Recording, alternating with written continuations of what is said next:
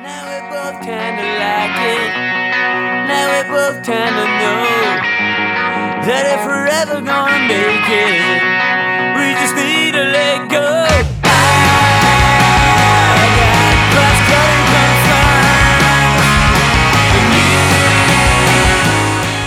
concerns. You're listening to the Cross-Cutting Concerns podcast. I'm your host, Matt Groves.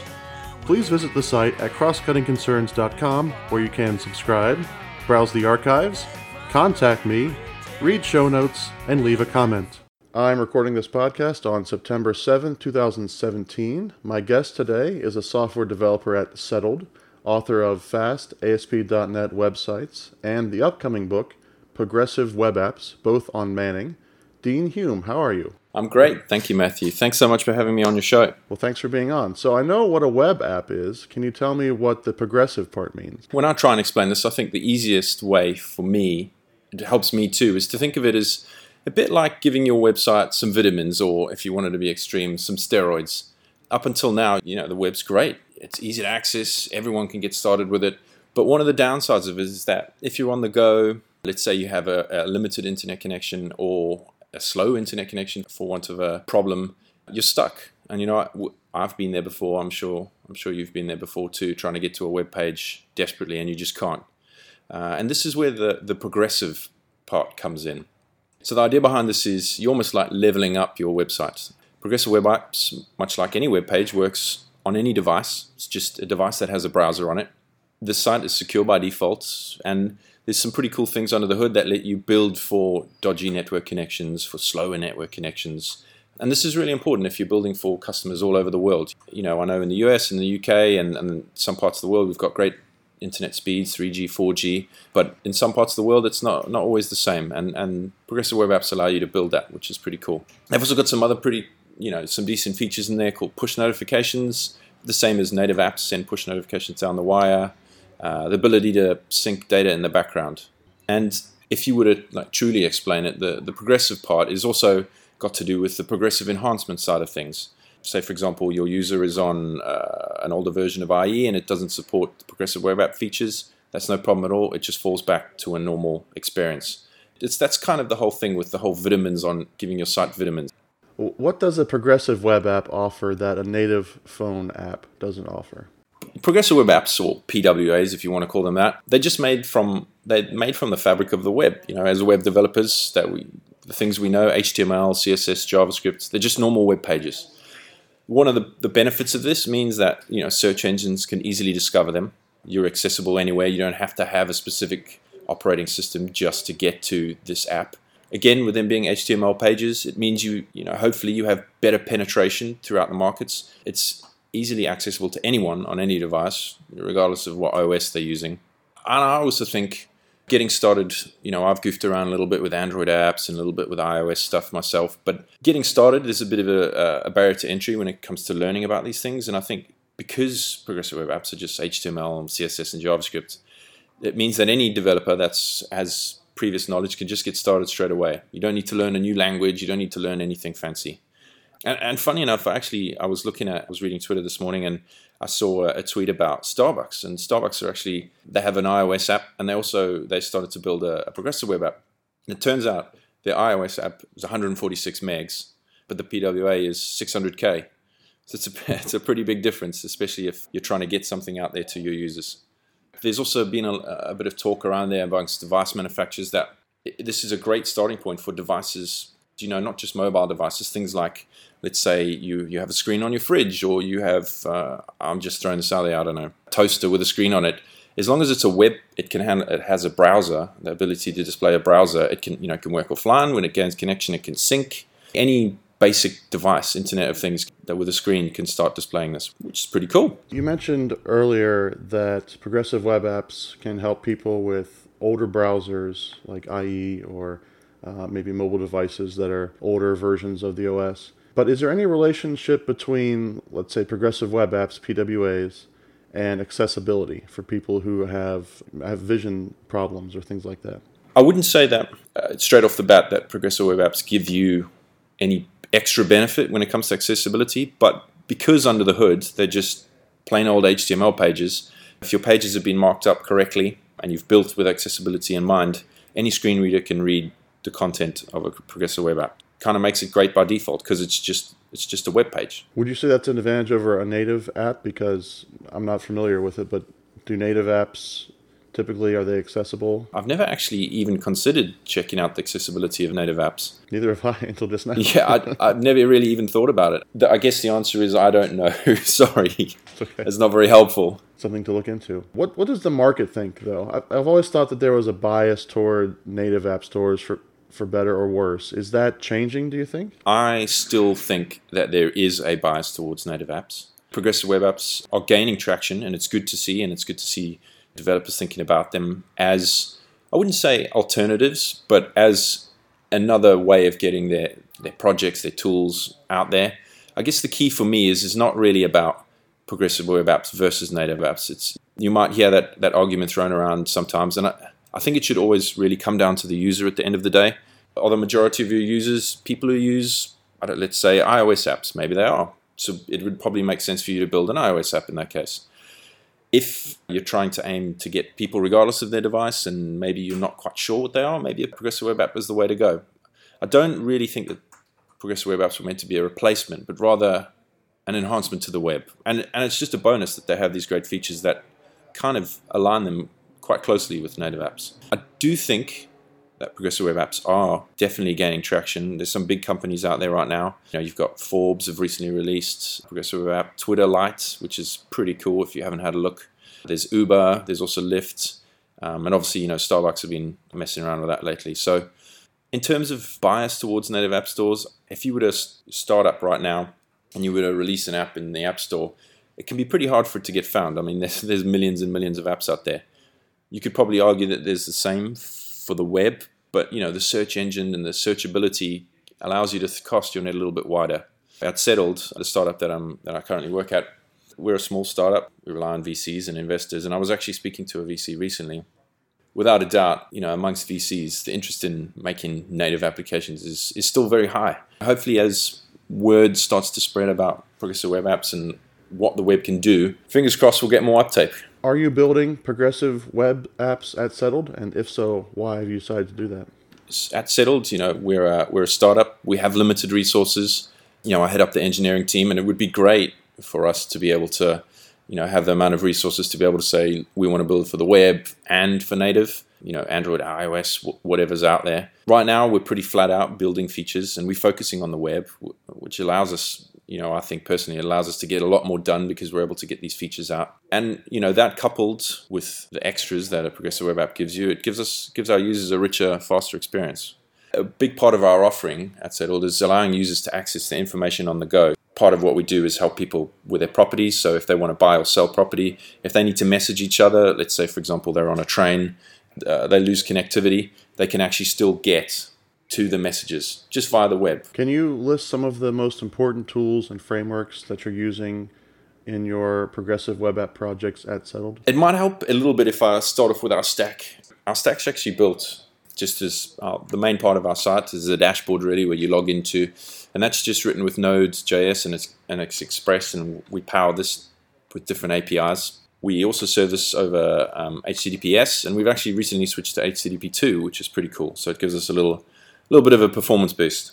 On the server side, we aren't really doing anything super special, nothing really fancy under the hood. We follow best practices and keep our code as clean as possible. But when it comes to the client side, the progressive web app side of things, our site isn't actually written in a front-end framework. A lot of startups or companies looking to start out building a web app, the first thing they do is dive in with front-end frameworks. We actually just wanted to keep things really simple on the front end, so we're really just HTML pages that are rendered server-side. We've gone pretty old school, which isn't that common these days. I think a lot of people like front-end frameworks. This isn't that we don't like it, we've just kind of steered away from it a little. We do use a tool that has been fantastic for us. It's a library called workboxjs.org, if you want to check out the link. It does a lot of the heavy lifting for us, especially when it comes to our service worker files, which power our progressive web app. If we use a lot of repetitive code, say with caching, or we want to get some files pre-cached as the web app starts up, this does it all for us, which is great. And it's allowed us to develop the progressive web app side of things a lot faster. I definitely recommend checking that out. We also use a tool in Google Chrome, if you bring up your developer tools and you head over to the audits tab, it's pretty cool. There's a tool in there that lets you audit your app, your web app as a whole. It's got some features in there, and it does checks against progressive web app checks, if you want to call it that, and tells you, does this app work offline? It gives you a check if it does, and a load of things that you can do to make your web app appear more, I don't know, is the term progressive web appy? And it does a number of other things at the same time. It'll run some performance checks, some accessibility checks. So not only does it give you that boost of like your app should be doing this with progressive web apps, it also tells you some other best practices, which is great. All in all, when it comes to debugging and that, we couldn't live without Visual Studio Code. It's an absolute fantastic IDE. We love it. Big part of what we use. It's so funny that Visual Studio Code came out so recently, but like you, many people are absolutely dependent on it now. Absolutely, it's so good. And I come from with a fast ASP.NET background, an ASP.NET background, and the switch to Node.js and Express and debugging has been unbelievable. It feels like when you spin up a Visual Studio app and it takes a little while to crunch and get going. The feedback loop is so quick on Visual Studio Code and Node. So you said something that is a little odd, I think, to me, although it probably shouldn't be. You said that you're not using any JavaScript framework. Now, you mentioned Workbox.js, so you're using some JavaScript, but you're not using anything like Angular or React or anything like that. Is that correct? Yeah, that is correct. And it's funny because a lot of people think, oh, okay, this is a progressive web app. Surely I need to be using a front-end framework, Angular, React, Vue, whatever it may be. Our page is actually pretty old. I mean, the design looks great, but the pages are pretty old school. When we click a button, we post to the server and let the server redirect and crunch away in the background. We're not doing any fancy single-page application, just straight up old school. And one of the reasons we went for this is we wanted to keep things simple. We wanted to also keep it lightweight, especially in terms of mobile device. A lot of our users, actually over 65% of our users, come to us via mobile devices. And we wanted to keep things, when they land on a page, we wanted it to be as quick as possible and not have to load a chunky front-end framework. This isn't to say we're against front-end frameworks. Front-end frameworks are cool and they definitely have their place. And without a doubt, I'm sure we will use one eventually. But right now, we've almost only used JavaScript to jazz things up, if you know what I mean, to add that extra layer of interactivity without going too overboard on it. So anyone listening who's been kind of sick of all the JavaScript framework talk this year, just know that there's plenty of good companies out there who are not on the bandwagon right now. So that's kind of refreshing to hear. Yeah. One of the things that I thought about while we were talking is progressive web app runs in a browser, and there are lots of browsers, lots of different versions out there. Surely testing must be a major headache for you. It does add an extra step on top of the testing. I wouldn't say it's a major step. I have to admit we're quite lucky at Settled. A big part of our audience uses more modern browsers, if I could call it that, and browsers that support these features. I think the last time we checked, over 80% of the browsers that we use support these features. I don't think a lot of companies are in that position. It does make it a little bit easier for us. To kind of get back to your original question, it does add a little bit of extra on top, but what you can do is you can, using the developer tools, you can turn on and turn off the code that runs underneath with service workers. So you can say, look, go via the network all the time, or go via the cache and the code that's coming through. It's not too intense. It hasn't added too much. I say that now. Maybe speak to me in 6 months. With your users, if they are completely offline, are they still able to use a progressive web app? And then if so, how is the data synced between the offline web app and your backend database? They are able to use progressive web app while they're offline with no connection. So there's two sides of things. The one is being able to just view a page and move between pages. The other part of that, which we haven't quite done yet, we're in the process of doing, is allowing users to actually post information to the server.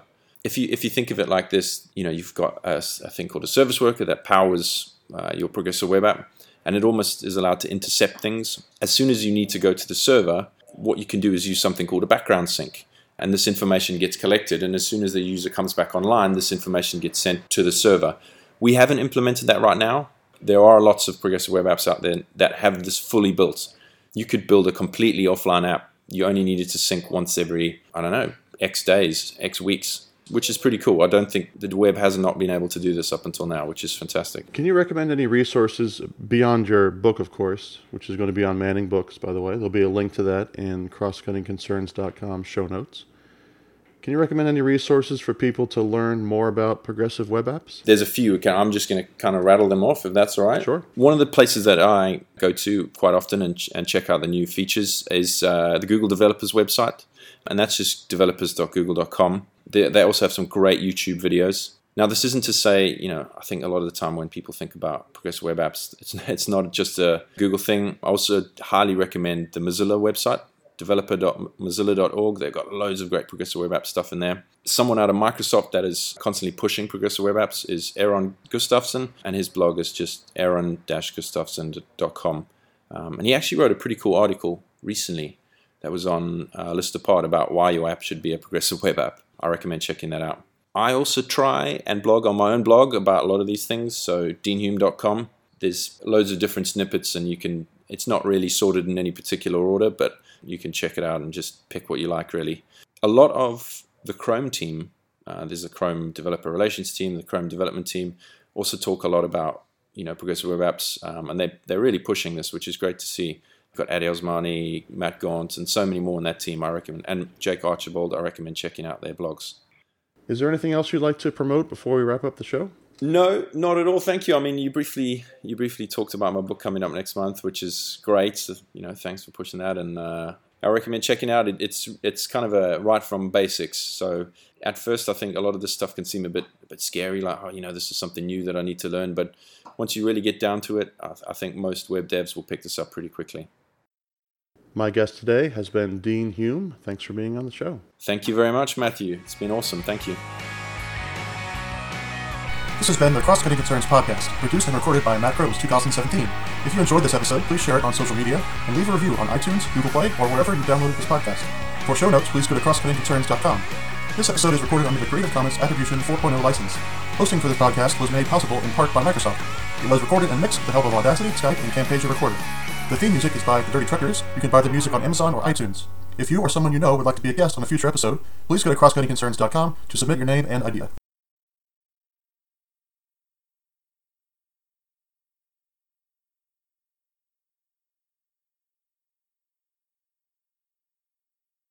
Did you say crime? What was that word? Crime? Oh, the Chrome team. Chrome. The Chrome team. Yes, sorry. It's my accent. Yeah, I apologize. Okay. No, it's all good.